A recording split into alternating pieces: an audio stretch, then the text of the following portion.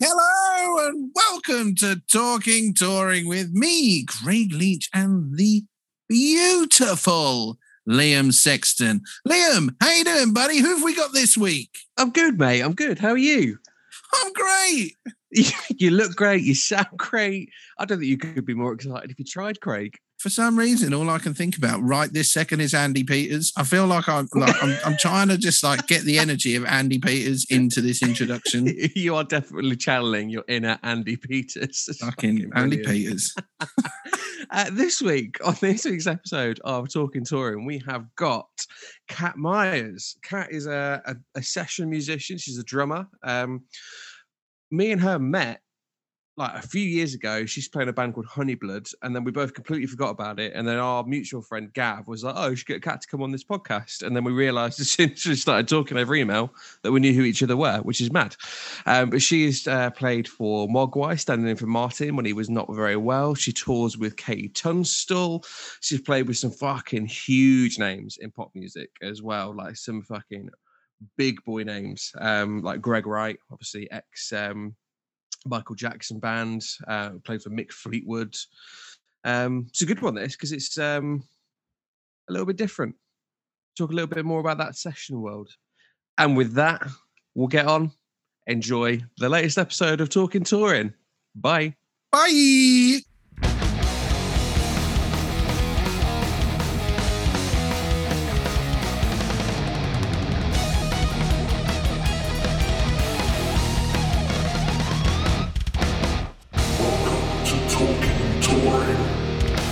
Weird one, really, with this one, because like I said to you before, like Gav Maxwell, who you obviously know, dropped me a line and said, "Oh, Kat would be really good for the podcast." And I was like, "Oh, I'm not sure who that is, but yeah, definitely." Looked you up and then was like, "Yeah, we've 100% met before at a festival and didn't even realise it." It's amazing. I think it was in Leicester, Handmade, like quite a while ago. Right. Yeah. Right. And with Honeyblood. Yes. Yeah. Exactly. Right, Exactly. yeah, I was just yeah, thinking, yeah. I was like, it's insane that is something that happens so often in our industry. You not find that it's something just fucking so common. Oh, just like crossing paths with everyone, you mean? Yeah. And then you just don't really remember meeting someone, and then you'll meet them down the line, and yeah. It's mad, isn't it? It's just proper small world. I think what makes it more difficult is just like, you meet people quite quickly, and also everyone's dressed in black. Everyone's generally in a rush, especially at a festival. Like there's, do you know what I mean? Yeah. You're always like in between other stuff, unless like you happen to have like a night off like in the same town as someone, and you end up hanging out. But yeah. What does your jumper say? Does it say shit? Oh yeah, it's like a Dave Shrigley thing. It's like, it's a unicorn shitting. That's fucking incredible. I was teaching a drum lesson before, and I was like, oh no, like I realized I've got a jumper on that says shit, and it was like an 11-year-old kid, so I had to like quickly like change, and like I was like looking for a bit of tape. I was like, I must have electrical tape around here. And just, like, but I couldn't find any. So is that what you've been doing to keep yourself busy during all this madness then? You've been teaching? A wee bit. Like that was like what I started doing like in the emergency situation this time last year when I was like, oh, panic stations. Yeah. And then after that, like, so then I got a few students because I haven't taught in years, and then I just put like an emergency call out on my Instagram going, anyone want to learn drums? Yeah. And then so I started teaching on Zoom a wee bit, and then I also started writing music, so I've started kind of composing for different things as well. So yeah, it's been all right. It's not been like it was really bad, but then I just like kept hustling, and now it's not so bad. It's that hustle, isn't it? That the hustle has had to really come back. I don't know about you, but I got a little bit comfy before all of this, and like gigs were just coming in, and it was all good. I hadn't had to hustle for quite a while, and then all of a sudden it was like, fuck! I need to tell everyone I'm alive. Totally, yeah. Oh, good time. I think it's the mark of the roadie or the mark of a musician as well, is like the ability to hustle when you really fucking need to hustle, you know, because you've been through that that stage of your career where you're just fucking fighting to get somewhere. So as soon as you get it, like in last year, like you say, it's just, you have to switch it on and get moving and just do what you can to stay alive. I very nearly ended up working in an Amazon warehouse, which I'm very fucking glad I didn't do. Nothing wrong with that, but yeah. Well, there is. A lot of people have ended up there, like that. You know, like very overly qualified. You know what I mean? It's like, yeah. I read got something declined the other day from Tesco's, and I was just like, I can't face much rejection from Tesco's. So that was soul destroying. Oh man, I got rejected from Aldi as well. Yeah, oh, man. Yeah, No couldn't way. stock shelves at Aldi. Yeah. Anyway, fucking hell, no one. Yeah, we're not going to go down a story of fuck that. Can you tell us a bit about yourself, how you got into touring, where it all began, and who you are for our listeners, please? So my name's Kat. I play with various people. I've just started kind of playing with Texas in the past month, but before that I was with Katie Tunstall, before that with Mogwai, standing in for Martin, and before that in like my kind of old original band Honeyblood, and before that a million other small bands that no one's ever heard of. And I don't know, I think I just did the traditional like toilet tours of like playing lots of like tiny venues to know people, just playing with as many musicians as I possibly could. So I was always busy. I wasn't earning any money, but I was always busy just gigging. And then eventually the gigs got bigger and the bands that started asking me to play for them got bigger. And that's kind of how it happened. You're obviously doing the right thing then. We love that. That is a hell of a name to have dropped in there, Texas.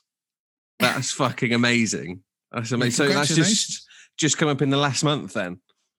Yeah, like they just gave me a call randomly to do, just to kind of sit in and do some pre-records for them. Nice. And then they've asked me to do more. So it's really fun. I was like we filmed a gig and a gig, as much as a gig can be a gig at the minute. And it's really fun. Like I was halfway through playing, I was like, oh, they've got so many bangers. I was like just playing along. Like I'm like, oh yeah, like I totally remember this one. So it's really good fun. It's fun to play. Fucking amazing. That's amazing. I'd fucking like one of my favorite bands from that era. I'm probably going to get crucified for this. Is Lighthouse Family. And I would fucking kill for the opportunity to fucking work with that band.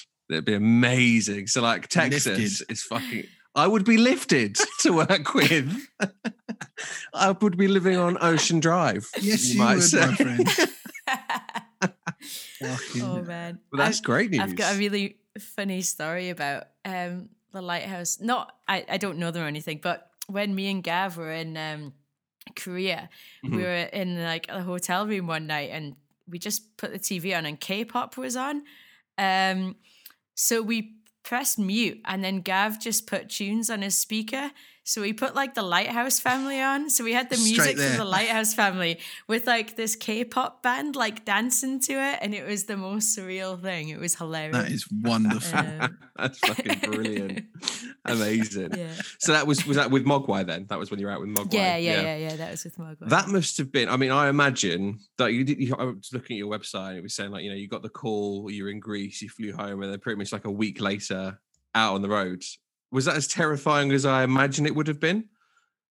Yeah, but I didn't realize it was okay because I didn't know then what was going to happen. So I was only so scared. I thought it was a one-off gig. Everyone thought it was a one-off gig and Martin was just going to he thought he had a bad back and he was going to get it sorted. So I was like, right, it's one gig, so I'll just prep for this one gig. What was it? Had he broken his spine or something like that? Or I can't remember. It was something quite bad though, wasn't it?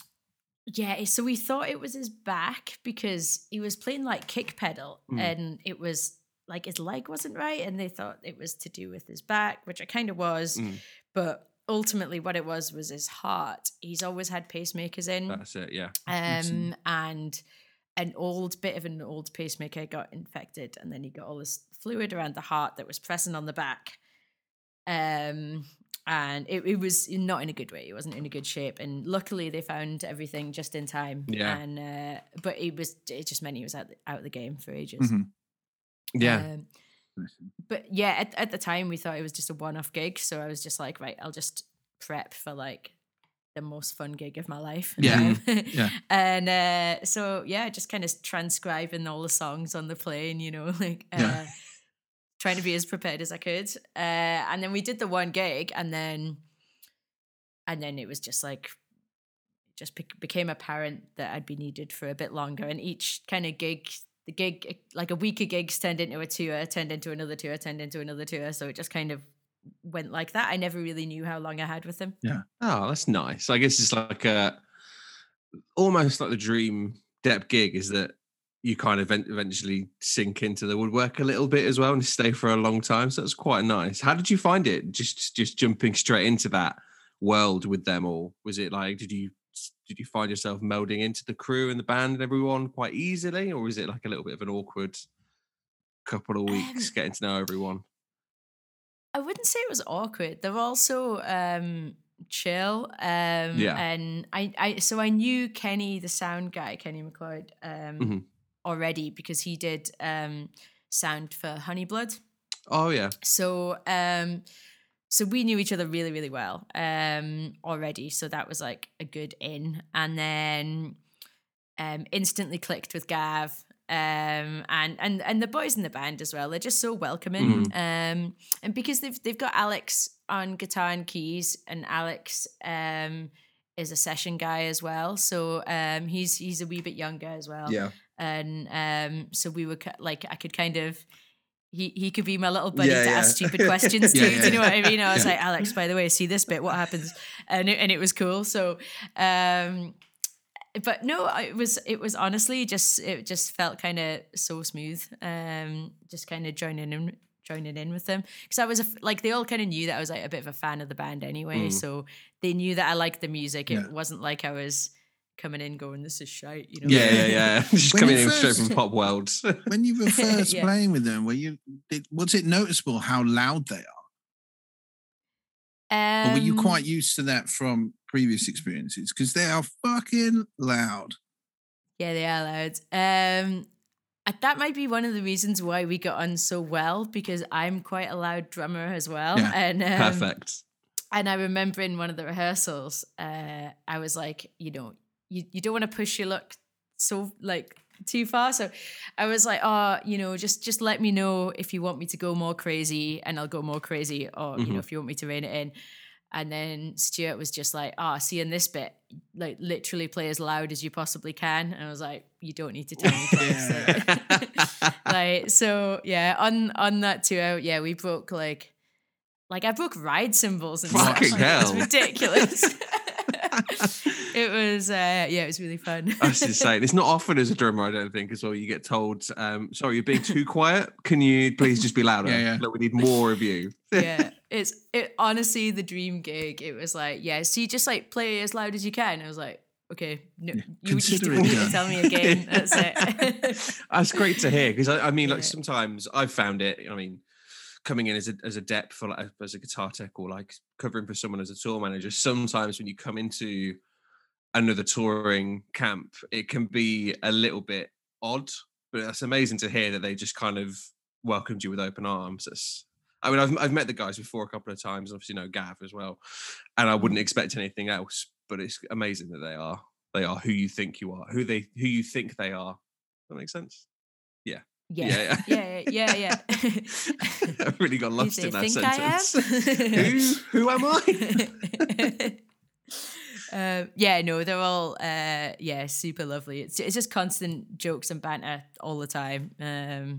That's exactly what you want. That's exactly what you want, especially for a band when you're touring the world essentially with the band and you're traveling constantly with those same people all the time. We've said it so many times, but you really need to have such a positive, like a full PMA. You need to be positive as fuck all the time and just learn to get along with people for definite. Like it's hard. It's hard to travel to like Korea with someone who's a dickhead, you know. Totally, it is. No, they're all great, and they're all it's like a weird little goth family. It's nice. Yeah. So like coming out of like Honeyblood, was that straight into Katie Tunstall, or did you have like a period of time where you were just working on a few things? It was straight. So I basically did finished like a campaign with Honeyblood, jumped straight into Mogwai, and then did like a year with Mogwai, and then that was kind of straight into Katie. And Honeyblood, we just kind of disbanded like between Mogwai and Katie. Yeah. I think I was rehearsing with Katie when we decided to kind of. It's a bit of a change of pace, isn't it? It was. It's really funny. Like every band that I've been in, they're all kind of so different. But then occasionally you'll get like kind of people that were into like Honeyblood, or even before that, I was in like an electronic band before that, and they were into that. Then they went to Honeyblood, then they went to Mog, then they're like, oh, I found Mogwai from like through you. I'm like, really? Yeah. this is your entry into, and then from that they'd be like, oh wow, I'm really into Katie Tunstall now. I'm like, this is mad. Like I'm like this weird Venn diagram of like. That's fucking great. I've never really thought about it like that. That's a pretty interesting way for people to discover bands. That's cool. So really I completely thought that you'd gone from Honeyblood to Katie to Mogwai, not in the reverse. Sorry. Yeah, no, it was the other way around. Yeah. That's amazing. That's cool. So working with Katie must be quite nice. That must be a nice little tour to be on. Looked after quite well. Yeah, totally. No, yeah, Katie's lovely. Like we got on like a house on fire straight away. Because she had like a new album coming out. She just gave me all the stems for it, and I do a lot of like triggering and stuff. Mm-hmm. Like that's kind of, I was doing loads in Honeyblood, and then I said to Katie, just let me know what you want to do live. Like if you don't want to play it to track, I'm very happy to kind of trigger everything that no one else can play, type of thing. And she was up for that. So in the end I ended up with like 5 pedals and like the SVDSX, and then like triggers on the drums, and I was just like triggering, like it turned into like, if you actually had to listen to all of the things I was playing like acoustically, it would be like a mad metal gig or something. I was playing like 2 pedals with each foot, so it made what is like a standard kind of pop rock gig, it turned it into like quite a fun, mad thing to play on the drums with all the trigger and all the random samples and stuff. I was going to say, because like I know, obviously reading through your website, you said that you were doing, when it was just you and Katie touring together, you did like a lot of your job was doing all that. But back in Honeyblood, I remember you were doing something similar already. You had like, you were playing sort of like a bass on an SVDX as well as playing drums. Is that right? Have I got that right around? Yeah. So I just had like all the bass notes like individually on the SPD, like synth notes, and then so I'd play with my left, or whichever hand was free. Yeah. Mostly it's your left hand that has the most free time. So I'd be playing like bass lines with that hand, and then like drumming with the other. But it kind of worked out. It worked really, really well. It was really fucking cool to watch it live. Where the fuck did the idea for that come from? You just hate bass players, or? No, well, I mean, so I joined after the first album, Honeyblood. So there was never a bass player when I joined. Oh, right. So I toured. I like got roped in. It was a total last minute gig. I got roped in, and then we were immediately on tour, touring the first album.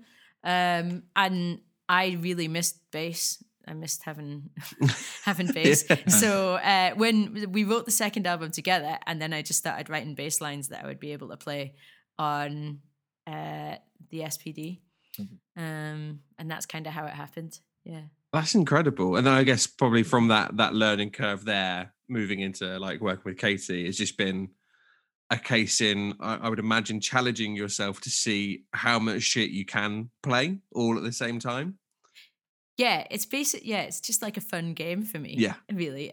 Because I mean, I was kind of doing it before Honeyblood as well, because I was in a more electronic band, and we got an SPDSX like the year they came out, and I was like, this is the best thing ever. So I think from having it, like when it very first came out, I was it was kind of a bit obsessed, but it's just, it just makes everything more fun and more things to hit. You recently got endorsed by them as well, didn't you? Yeah. Congratulations. Yay. Congratulations. I have to say, like, Roland's artist support is fucking incredible. Like, they look after people so well. It's amazing to see. So, yeah, congratulations. They're so great. And I mean, the SPDX, like, since it's been out, has not really been changed that much, and it is still a fucking staple piece of kit that tours really, really well, is so fucking useful. And I think every single band probably nearly every band that I've worked with has used one in some way, shape, or form. It's fucking magic. So good. Yeah, I mean, it's just, it's perfect, really. It's almost indestructible.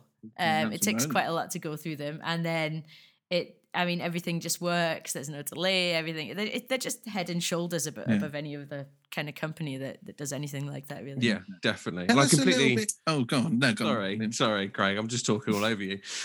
So I was going to say, I completely agreed with. I was looking at your website saying how like both you and Katie were like trying to not really use backing tracks and things. Obviously, this was the best thing that you could do to avoid that. Like, did you end up using any backing tracks at all? Is there any track involved in the gig, or are you doing everything? No. I'm trying to think.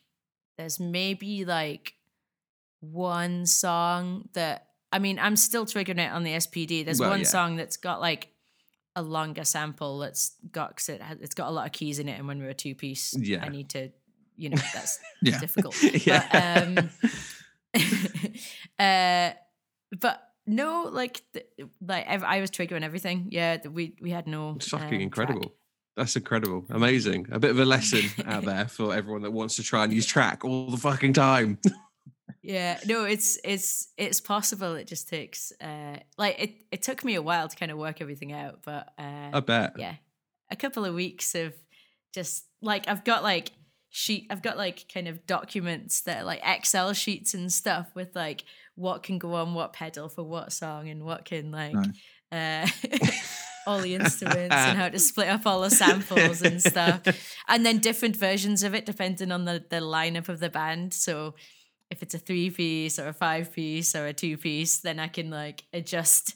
I've got like different SPD settings for each band. If that makes sense. I fucking love it. That's amazing. Amazing. You tell us a bit about your time with Greg Wright. And for those of you who don't know who Greg Wright is, he was the guitarist in Michael Jackson, wasn't he? Which is mental. Yeah. So the guitarist inside Michael Jackson? He just toured with him for a bit, I think. Yeah, he was like his live guitarist for a bit. That was like one of my first, I don't know, I guess if you want to call it like session gigs, I suppose. He was wild, and still is. So he was just coming over for a UK tour, and he just does plays like bluesy stuff, like Hendrix style, just mad, like very guitar solo heavy bluesy stuff. So we were touring like little theaters and stuff like that around the UK. He had some wild stories just about about Michael Jackson, about Prince, about and I was like the first gig we did, there was no rehearsal, like he landed and then we were playing that night. Terrifying. Perfect. So he got off the plane and I don't know, I just remember him being like really tall and just like bit like he wasn't massive, but in my mind, like he's just a big character. Do you know what I mean? Like just a little intimidating. And I'm like, hiya.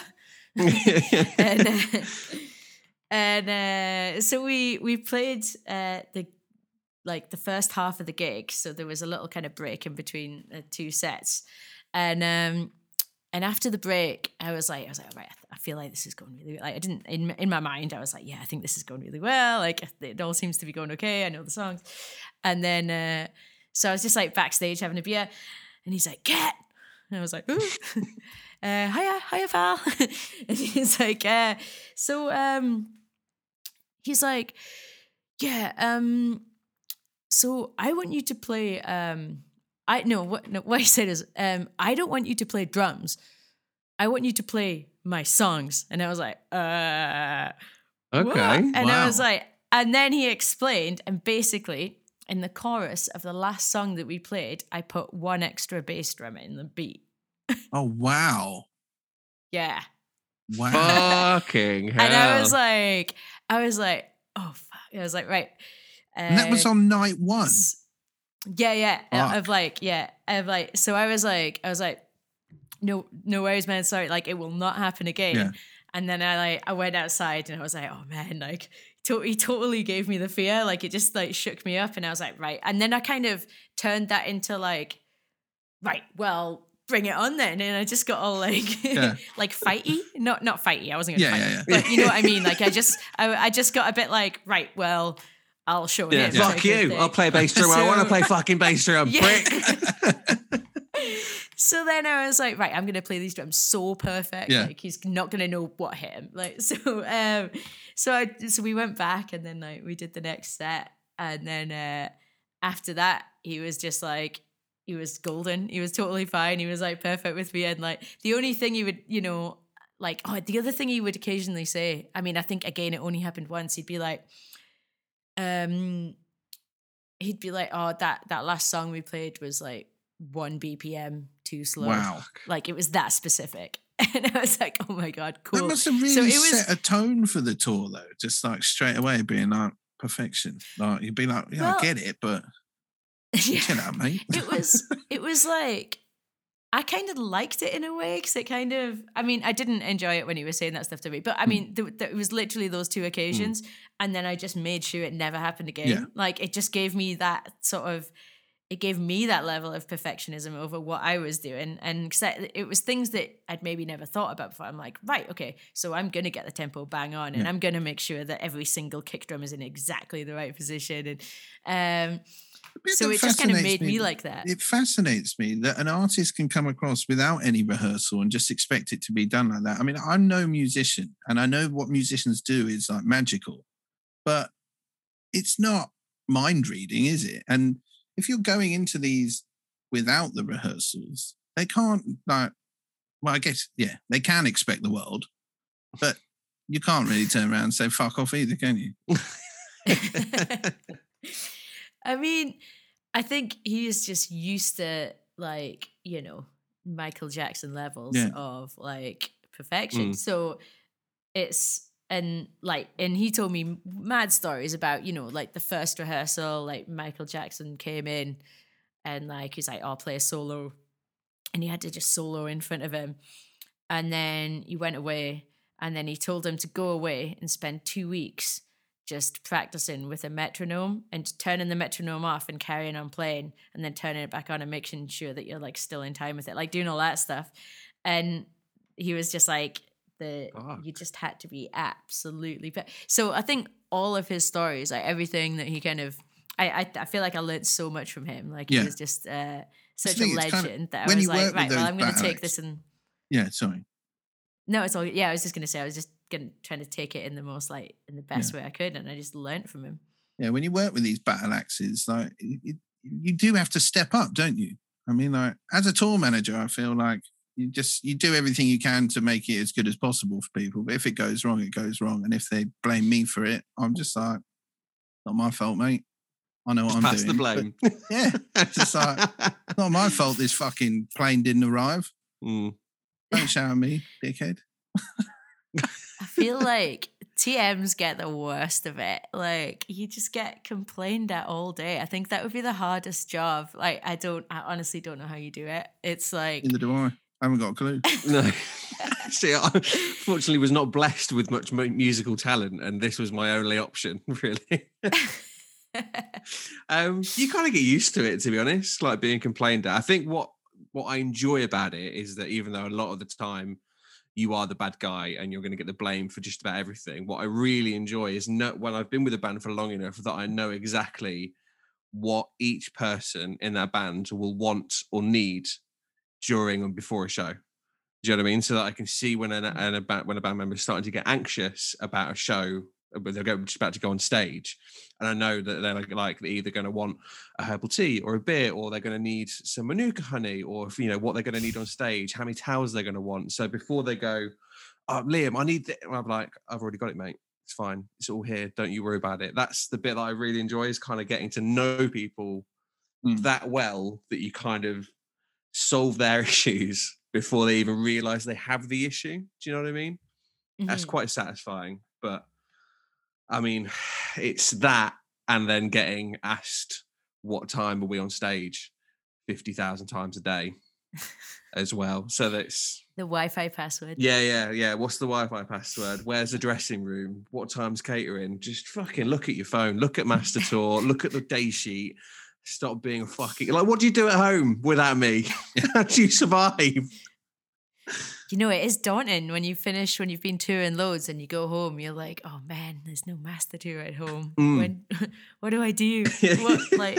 What do I eat? Yeah. And then you go to the shop and accidentally buy rider food for the first time. Every time. No worries. Come back with pita breads and like carrot batons and like. You've done a fair amount of TV stuff as well, like your first gig with Mogwai being on at Maida Vale and stuff. Like, do you hate it as a musician doing TV as much as I hate it as a tour manager being involved with TV, or do you quite enjoy it? It's a lot of just sit there, wait, keep waiting. I prefer a gig. Yeah. There's TV stuff. It's fine, but it's just long. I don't know. It's just not. It's long and boring, and you generally don't get a beer, and you've got to be sensible. And, you kind of. It's all a bit corporate and boring. Yeah. It's a bit too much like a job, isn't it? But well, I'll tell you what, that just about takes us on in perfect time to start the Talking Touring 5 questions of happiness. Are you ready for them? I'm ready. I'm prepped. Excellent. Well, if you would be so kind to tell us your top 5 venues. Top 5 venues. Okay. They're not in. Do they have to be in order? No, not at all. They have to be in any order. And they can be anything. Cool. They can be whether you played it, visited a gig, heard about it, read about it. Well, maybe not heard about it or read about it. Yeah. It's not a very good emotional connection to a venue that you've heard of. Oh, I love that one I read about in a book years ago. That's the reason I got into this, because I read a book.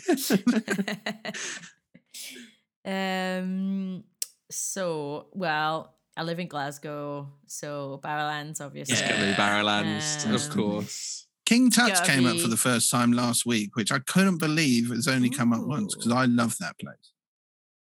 It's good. It's just a funny shape. It is a funny shape. In terms of like when it's sold out, it is obviously good. Like it's, obviously infamous. But in terms of going to see a gig. Yeah, you can't see much if you get the cheap seats, do you? It's a bit wonky, yeah. But no, it is a good kind of small, sweaty one for sure. Yeah. And I've been to a lot of banging gigs there. But there's nothing quite like a sold out Barrows though.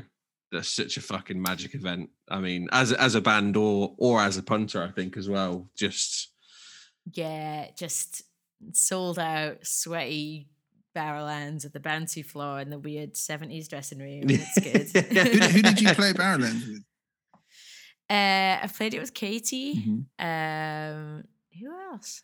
I don't know. I feel like I've been there a couple of times, but the last time was with Katie. Amazing. Barrowlands comes up most weeks. I love it. Yeah, it does. Yeah. Right. Yeah. It's a good one. Yeah. I've got 9:30 Club. Yeah, 9:30 Club. I fucking love 9:30 Club. It's so good. It's great.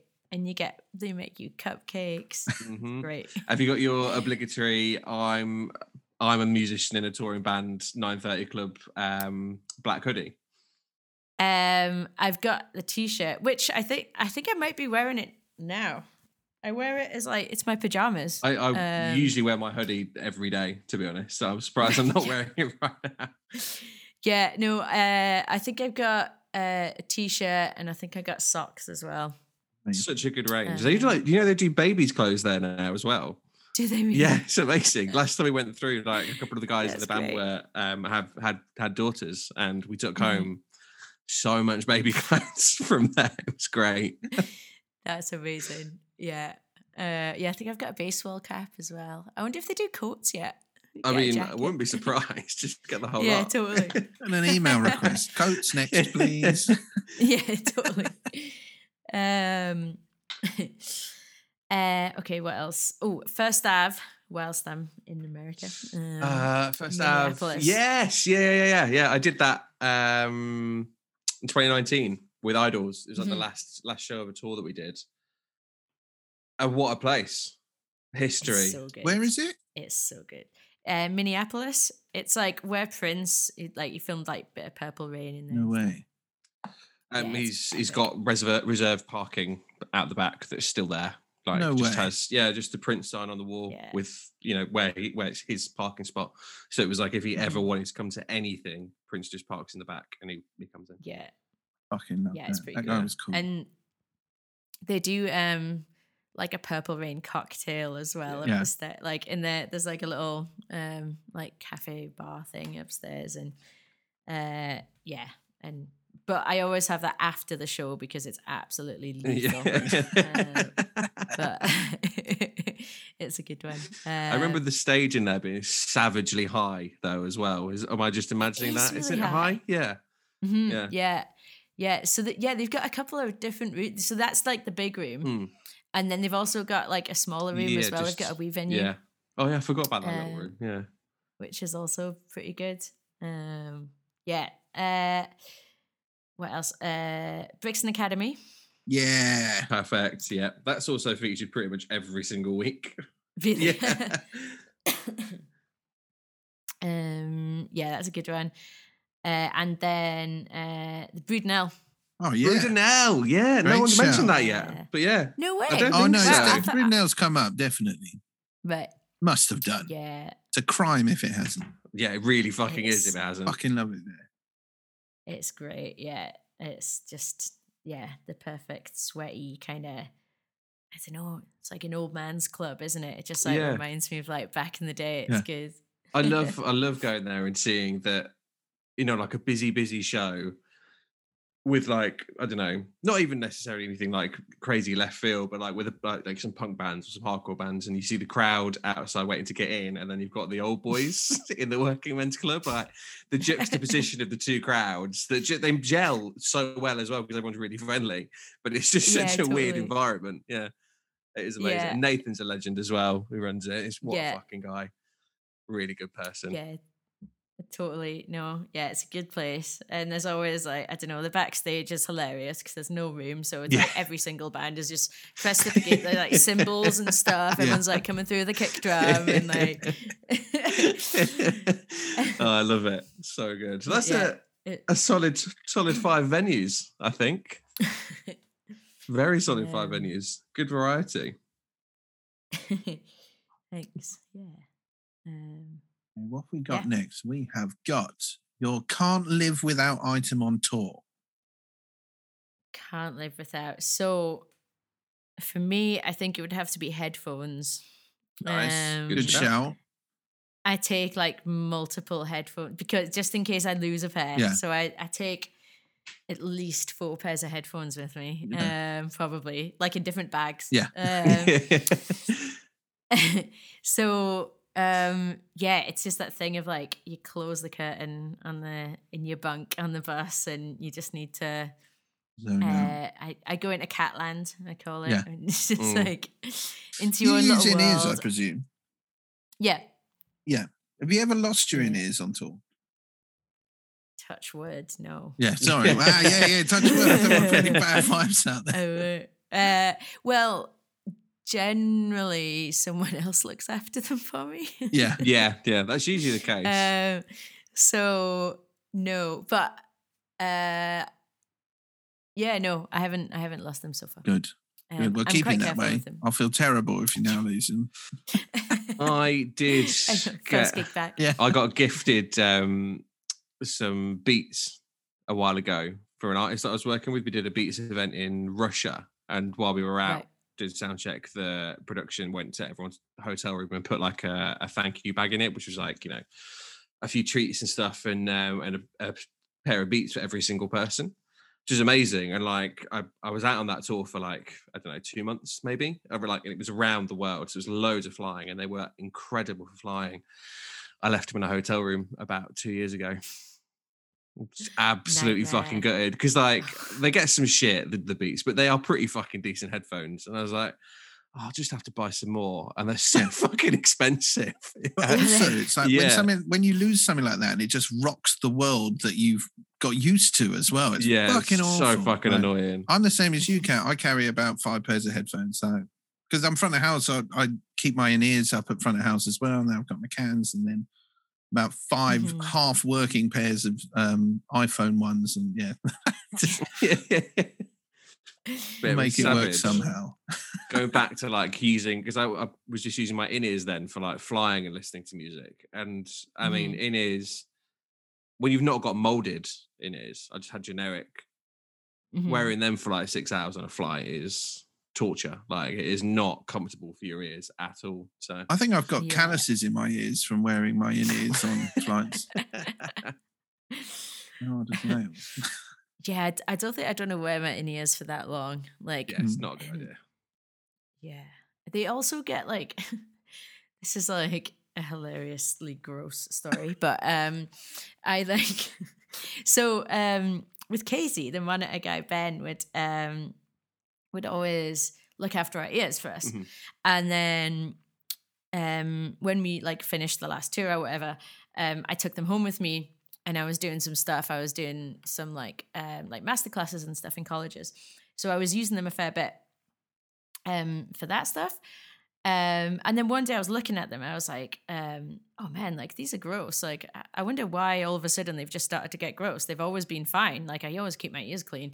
So I was like, hey, Ben, like, it's so weird. Like, my in-ears have just started getting like dirty, and I don't know why, because they've always been clean before. And he was like, that's because I clean your in-ears after every show. I was like, what? I was like, you do that? And he's like, yeah. I was like, oh my God, like, you're like a saint. Like, who would clean someone else's in-ears? Just like, he's like, no, it's fine. That's what I do. I'm like, oh my God, I can't believe you do that, Ben. I just thought I had the cleanest ears around. I just thought my in-ears were like naturally clean. It's like, oh my God, Ben, you're a saint. I love that. Have you seen the little thing that they use? The Hoover. Hoover, the little Hoover. Oh, there's a Hoover? No. Yeah. Oh, the Hoover's fucking brilliant. It looks like a little soldering iron kind of shape. And it's got a really tiny little tip on it, and it goes inside it all and cleans out all the nasty earwax that gets in them. I bet it's quite satisfying. Maybe he enjoys it, actually. I mean, it's satisfying to watch. It's proper therapeutic just to do it. Sometimes you pull out a big old bit and it's like, save that one for later. Yeah. It'd be even weirder if he said it's not that clean and just presented you with like a pot of what you've got from our Oh my God. It's be saving everyone in different jars. And Kat, this is yours at the end of the door. Like, have that. What you made me do. That is absolutely disgusting. Absolutely disgusting. All right then. Well, top tip. Sorry, I brought the conversation down. No, it's brilliant. We love going to the gutter around here. What is your top tip for touring? So, I mean, I think it's just got to be, don't be a dick. Yeah. So important. That comes up nearly every week. Like, yeah. Right. Yeah. It's just like, be considerate, like be, kind of thoughtful. And I think when there's so many people living on top of each other on a tour bus, I think that is genuinely the most important thing. I can't agree. Yeah, I agree completely. Just be a nice person. I think like we spoke about it previously, where I do feel like when you get to a stage where you're on a bus, I think everyone has kind of got all that being a dickhead out of them in their touring life, if you know what I mean. So more often than not, you're quite lucky. And I have to say, I've never really got onto a bus and been like, this is a massive bunch of dickheads. I've been very lucky with that. And I always wonder with session musicians, because like a tour manager, I'd stick with a lot of my bands for years on end, and that's just the way it works. But if you are jumping in and out of depping with stuff and someone does something disgusting on the bus, or like they put their shoes somewhere ridiculous, like, does that get to you and affect your bus routines, or do you just kind of just get on with it and adapt to the shittery that some people can be? I think you've just got to look past it and pretend it didn't happen. And because, the last thing you want to do is, kind of rock the boat, make a problem boat. Yeah. At worst. Yeah. You don't want to rock the boat. So I don't know. I try and keep my head down and just get on with it. But for the most part, like you said, like you'll get the occasional like dick that squeezes through the the mold, but for the most part it's nice people. And I think I've been very lucky, but yeah, if someone is being a bit of a prick, then I just kind of ignore it and keep my head down and stay out of their way. They tend not to last long usually. Well, that's it. It's like that doesn't really work. Like the music industry is a really small place, so if that's happening and people talk, and then like you won't have a job anymore. It's really easy to get replaced. Like people do get replaced all just like that. So I think it is kind of unusual to it's mostly nice people. Very true. I mean, I haven't done for a while, but I was teaching occasionally, doing some classes at like BIM and a local college in Leicester, just teaching like a little bit about tour management to like music business students. And the main thing that I would drill into them was like, you could be like the fucking greatest guitar tech that's ever lived. You could be an absolute fucking wizard at your job, but if you're a dickhead, you're not going to work with anyone because everyone will just hate you. It's not that important. It's like, it's way more important to be competent and nice at your job. That's it. Like, the biggest part of touring is personality.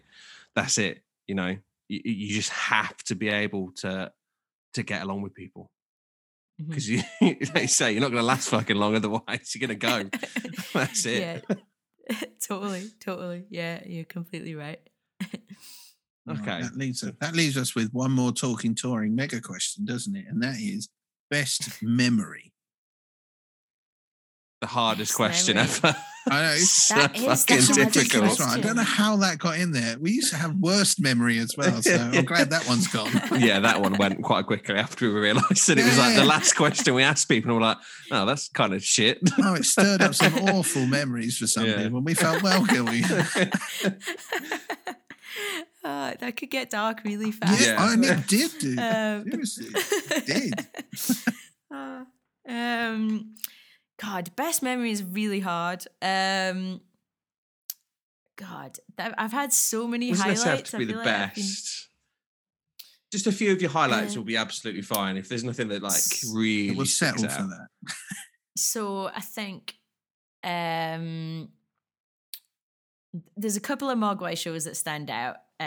Playing with Mogwai at the Hydro in Glasgow, that was like amazing because they'd never played it either, and it was just like a home show, and it was massive for them. Well. It's a big show, yeah. So that was amazing. And then also Mogwai Primavera was also, in fact, both of them, Barcelona and Porto. Yeah. That was also epic. Just because, I don't know, just as been like, I've been a fan of the band since I was 15, so it just felt so surreal that I was like, oh my God, I'm playing drums for Mogwai. Yeah. Primavera Barcelona is one of the most beautiful places to be in the world. It is so magical. I love it there.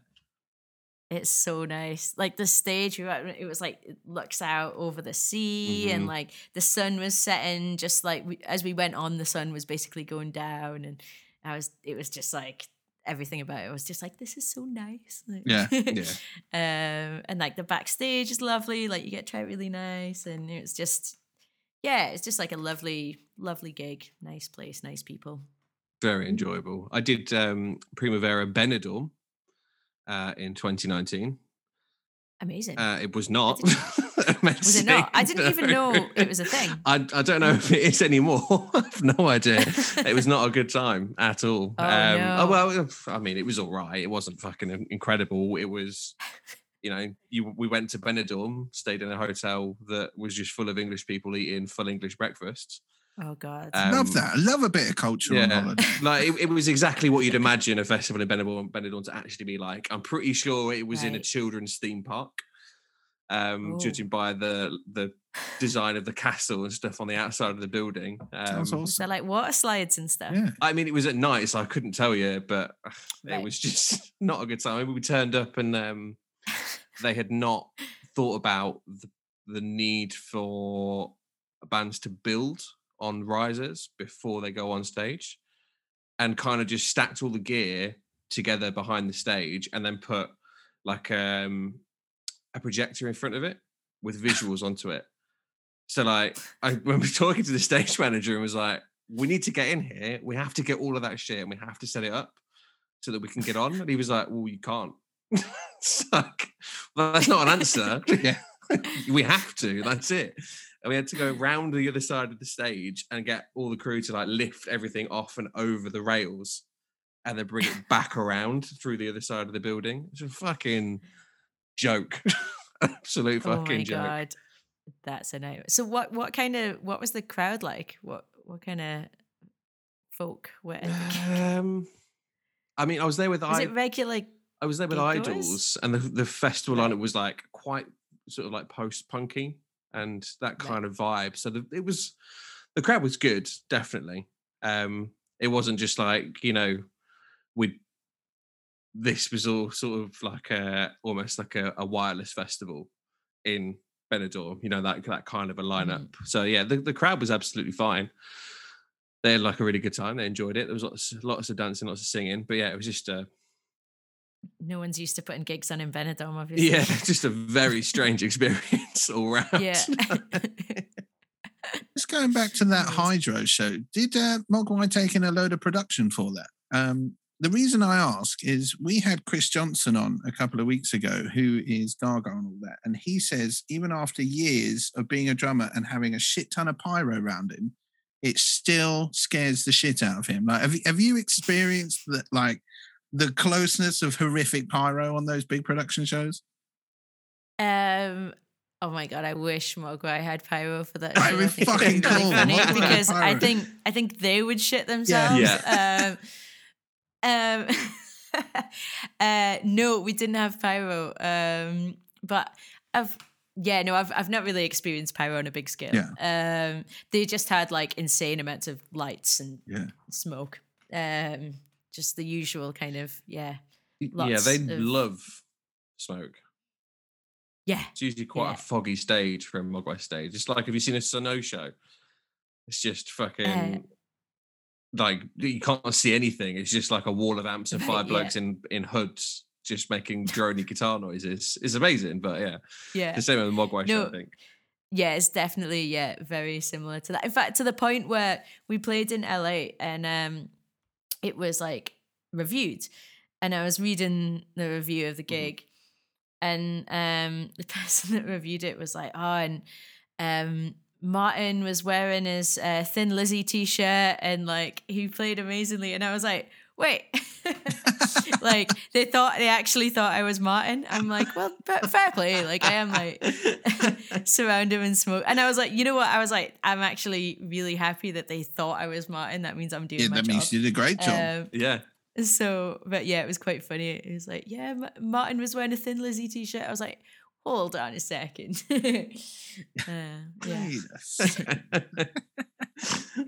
That's amazing. Well, that's such a good place, I think, to finish there. Kat, thank you so much for coming on Talking Touring. It's been a fucking pleasure talking to you. Oh, thanks for having me. It's been amazing. It's been lovely. So great to meet you, and I hope we get to like actually meet properly when all this shitness is over. Yeah, totally. Yeah. I really hope we can cross paths at maybe Texas and Lighthouse Family will do some sort of gig and I can hook you up with a guestie or something. Absolutely. We can only hope. Absolutely. We can only hope. Then we'll be double lifted. That'll make me well happy. On Ocean Drive. What other song have they done? That's it. That's the only two that matter. It's fine. Yeah. I'm just drawing blanks now. Yeah. Thank you so much, Kat. Really appreciate it. Thank you. No worries. It was awesome. Thanks for having me. See you later.